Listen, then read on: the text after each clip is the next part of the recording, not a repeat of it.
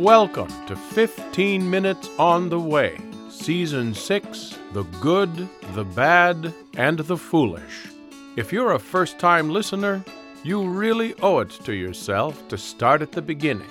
You can easily find Episode 1 of Season 1 at 15minutesontheway.com. Don't spell out the number. Otherwise, brace yourself for a conversation with God's voice telling His side of your story.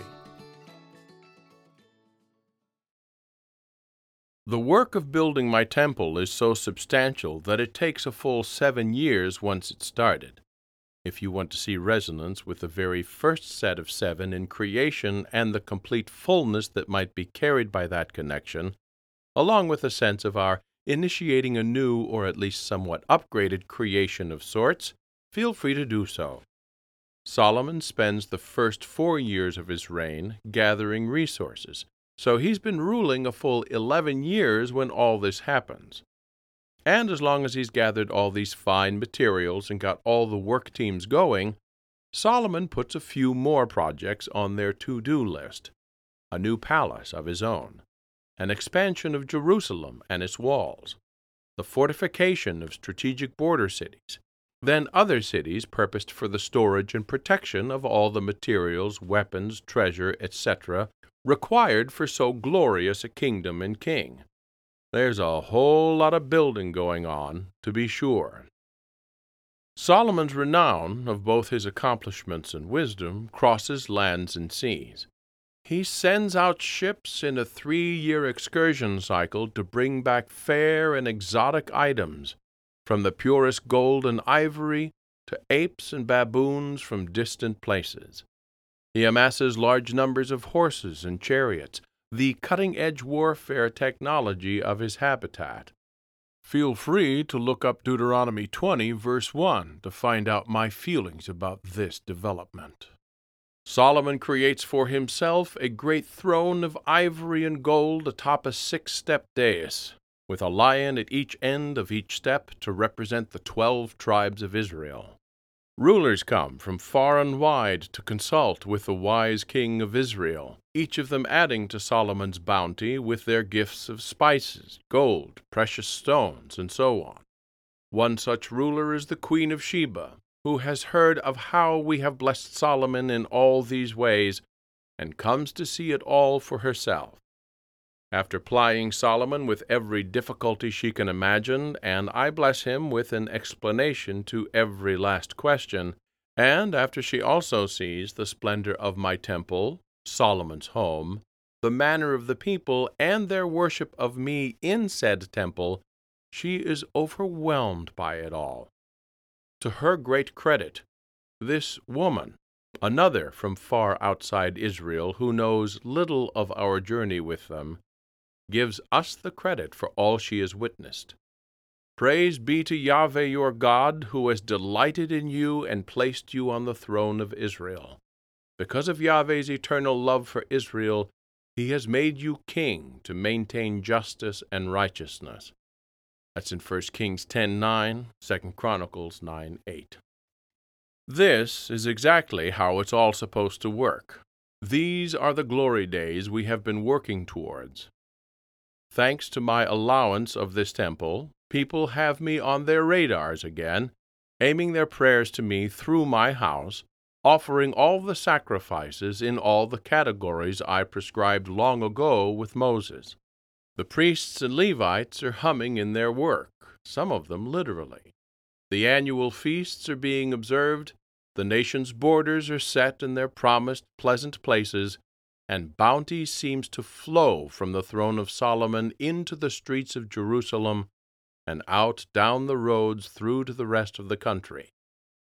All these blessings are for the benefit not only of my children, but to fulfill their destiny I set for them back in Exodus 19:6, as an entire kingdom of priests pointing the whole world in my direction.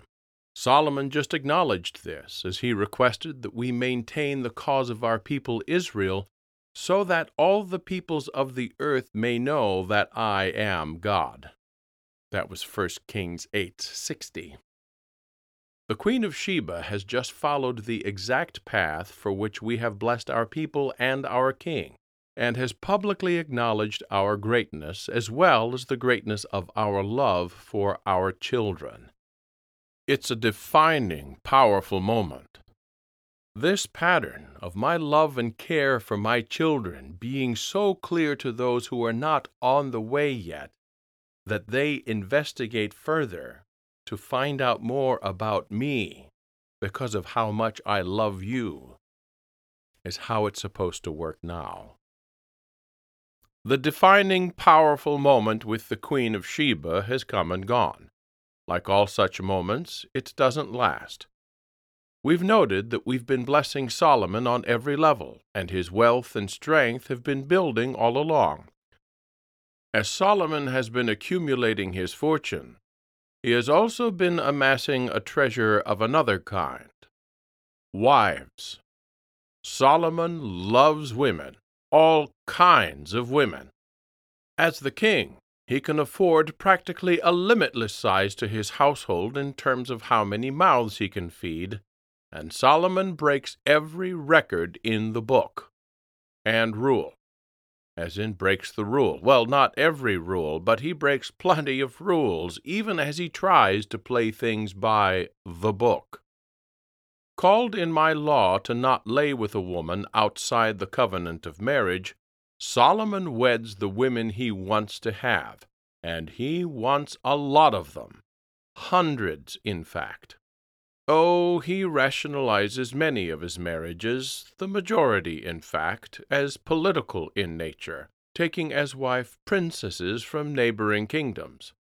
These princess brides act both as peace treaties with their father's kingdoms and as symbols of power to other kingdoms. The more princesses you're married to, the more alliances you have. The more alliances you have, the more powerful you must be. In fact, the first wife he marries is so motivated and comes early in his reign, well before the construction projects begin. It's mentioned in passing in the owner's manual in 1 Kings 3, with clear indication of his political incentive. It's plainly stated without any fanfare, but anyone who's been on the way with us since we began this process will recognize the surprising nature of Solomon's first choice, this first princess he decides to marry, the daughter of Pharaoh. Yes, that Pharaoh. Generations removed now, but yes, that Pharaoh. Imagine our excitement. Then, after years pass in the building of my temple and his palace and cities and strongholds and so on, the fun fact is dropped that in the interim, Solomon has established a household of 1,000 wives. You heard right. Not to be outdone by any of his peers' harems, Solomon, who has the most wealth and wisdom in the known world, also has the most wives. He has to, doesn't he? Obviously, he thinks so, and these are not all solely for political gain, as if that would make it acceptable. Solomon's motives are more clear when noting that 300 of his wives are concubines from whom no political benefit is derived. Aside from what your habitat would label a sexual addiction on his part, here's the deeper core of Solomon's folly. He is trying to have what everyone in the other nations around him has, and surpass them to boot, but in a way that somehow stays on the way and fits within the boundaries I've prescribed for my children for their own good. He's attempting to synthesize the ways of the nations with mine. However, this defies the very reasons for which I've made my commands in this arena. Solomon has chosen to abide by some of my commands, such as no bed until you're wed, while ignoring other very important ones. Exodus 34:10-16 sums up my pertinent commands and reasons for them quite nicely. Take that as homework. He's ignoring my very important commands with regard to whom he should be marrying. I am specifically referring to my commands to refrain from marriage to those who worship other gods. Obviously, Solomon's a smart fellow, almost too smart for his own good. You see, in his pursuit of political and sexual diversity, he tries to go as far as he can without crossing a technical line he thinks I've drawn. Sound familiar? Oh, you can bet we'll get to that in a minute. For now, though, if you look at my command that covers this important territory, we even provide a list in Exodus 34:10-16 of nations with which to avoid marriage. The ites you would expect, the Amorites, Canaanites, Hittites, Perizzites, Hivites, and Jebusites. Now, listen closely and compare that inventory to the list of nationalities of Solomon's princess brides in 1 Kings 11. Egyptian, Moabite, Ammonite, Edomite, Sidonian, and Hittite. If you look at a map at the same time, it would appear that Solomon has very carefully not taken wives from nations named in my command in Exodus, but has managed to marry someone from practically every other nation that surrounds his kingdom. And in so doing, Solomon has totally missed the point.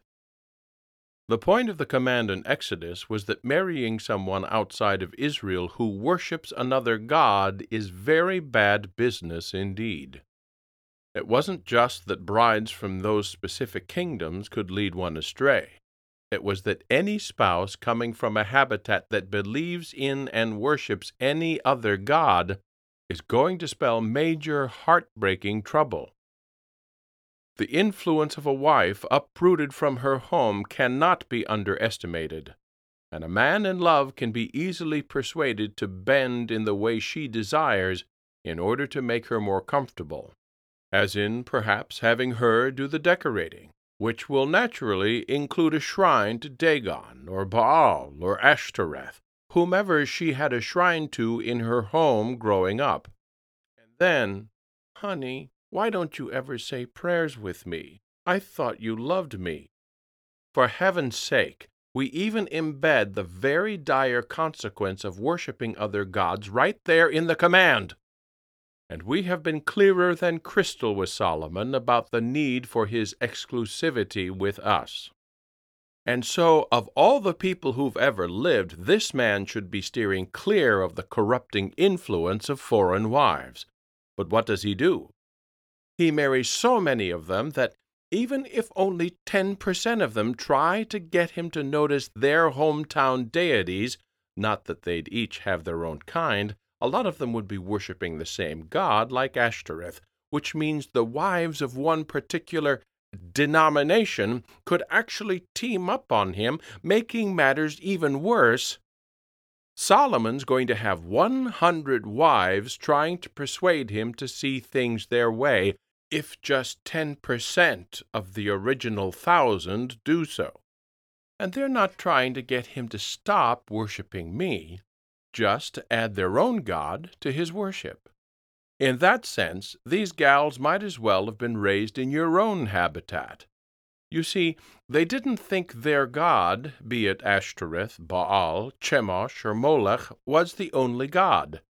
They thought there were others, but theirs was their home base of sorts, and it was fine to worship more than one, like we processed back in Egypt and elsewhere, to worship more than one to hedge their bets and cover various territories and specialties. The fancy word for it is pluralistic. However you look at things and whatever god you want to worship is fine. Just don't tell me there's anything wrong with my God, which obviously ends up in conflict with my claims to be the one and only. The exact thing happening then with Solomon and his pluralistic wives is now in your life with those around you who may not worship Molech, but certainly spend their lives in ways that betray their primary faith in career, success, pleasure, notoriety. The list goes on and on. They don't tell you that you need to stop worshiping me. At least most don't. They just try to convince you to add their particular god to your menu. Pleasure and power are the Ashtoreth and Baal of your habitat. And if you're trying to see how far you can go in the world's direction before you cross the boundaries I've set for you in order to protect you, your heart is already quite lost, friend. Reel it in and point it back to me and get your precious behind back on the way. Thanks for listening. We hope this episode has been a blessing to you.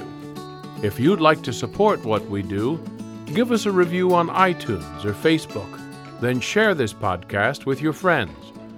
There's a link to the very first episode right under today's podcast on our website, 15minutesontheway.com.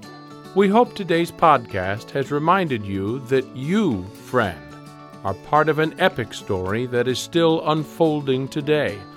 So keep walking on the way. And until next time, be good to yourself.